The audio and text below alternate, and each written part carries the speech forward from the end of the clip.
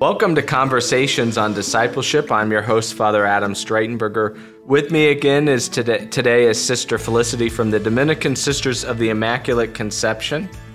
As I sometimes call them, the Polish Dominicans, as it is originally, it's a Polish congregation. Right. Yeah. We were founded in Poland, but we're very international. We have houses all over the world and sisters from Cameroon also, vocations obviously from America. I'm not in the least a little bit Polish.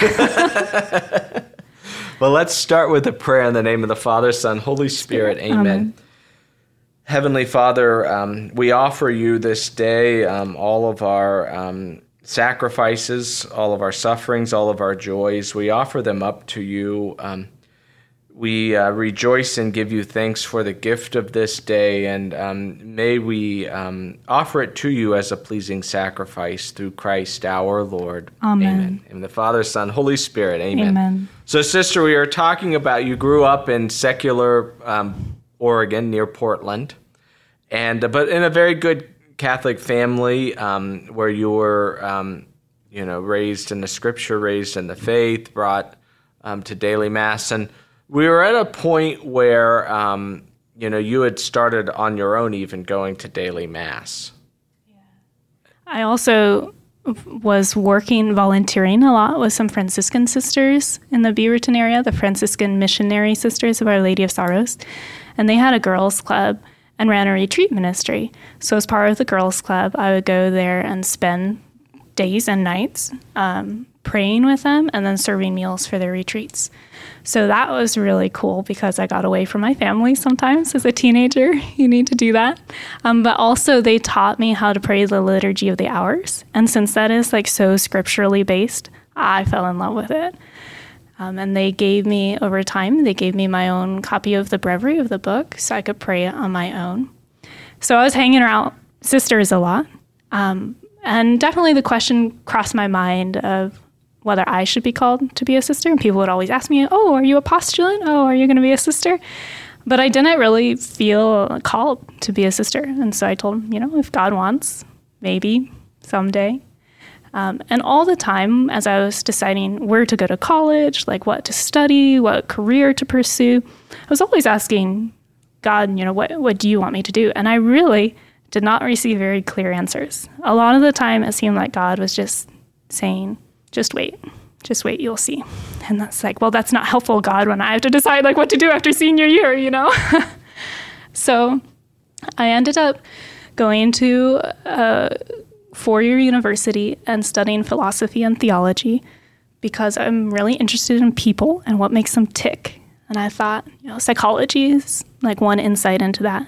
Sociology, but what really drives people is what they believe about the world and about God. So if I study philosophy and theology, I'll really have insight into people. And while I was at this university, I did summer service programs. I worked one summer with missionary sisters, so Mother Teresa's sister, Missionaries of Charity, and then I also spent a summer working with Little Sisters of the Poor. And so everywhere I went, I just loved working with sisters, and you would think that you would start to see a pattern, that maybe I was called to be a sister, but I still didn't feel a call to be a sister. I loved working with sisters. I could pray with sisters, found they had the best senses of humor, but I didn't feel a vocation.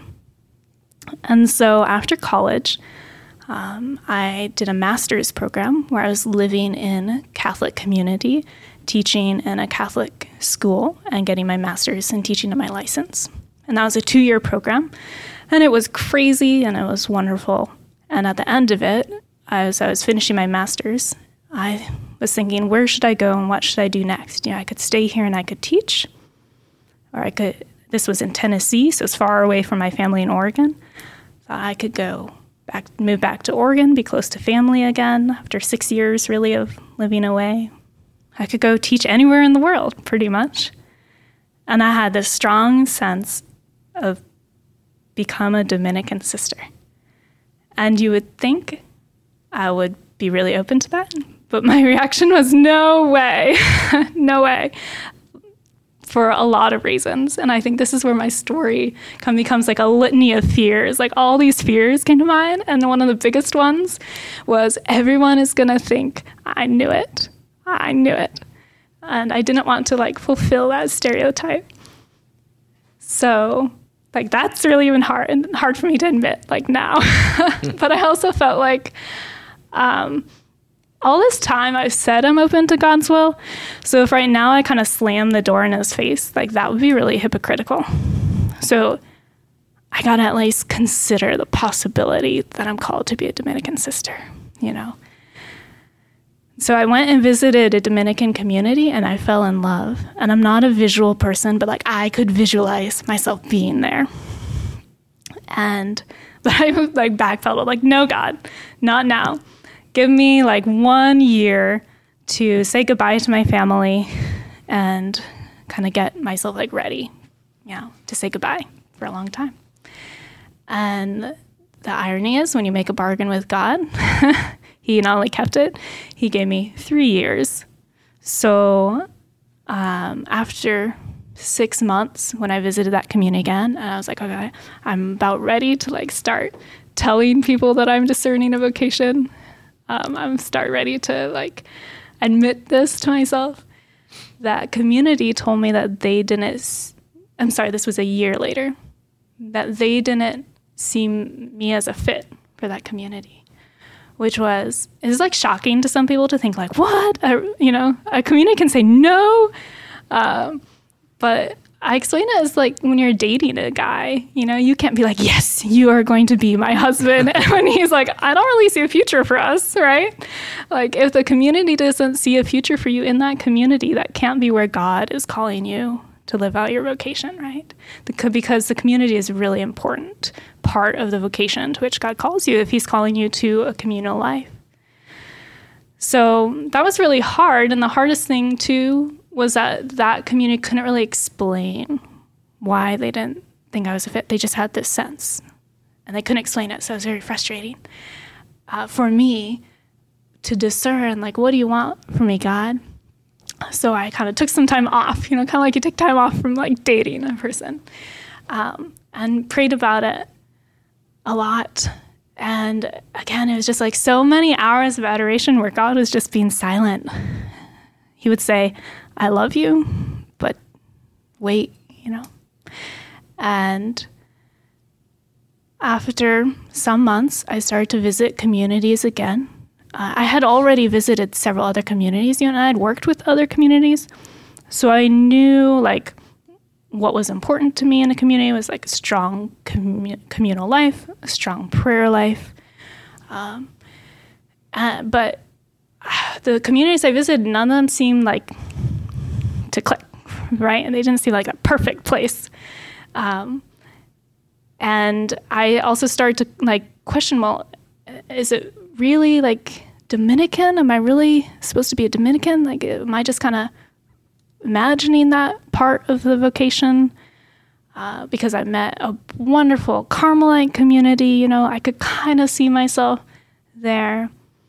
And just this whole process, it wasn't straightforward, you know, it wasn't easy. And then I visited, as I continued to visit, and the Franciscan sisters, who I knew as a teenager, they were always so supportive, so encouraging.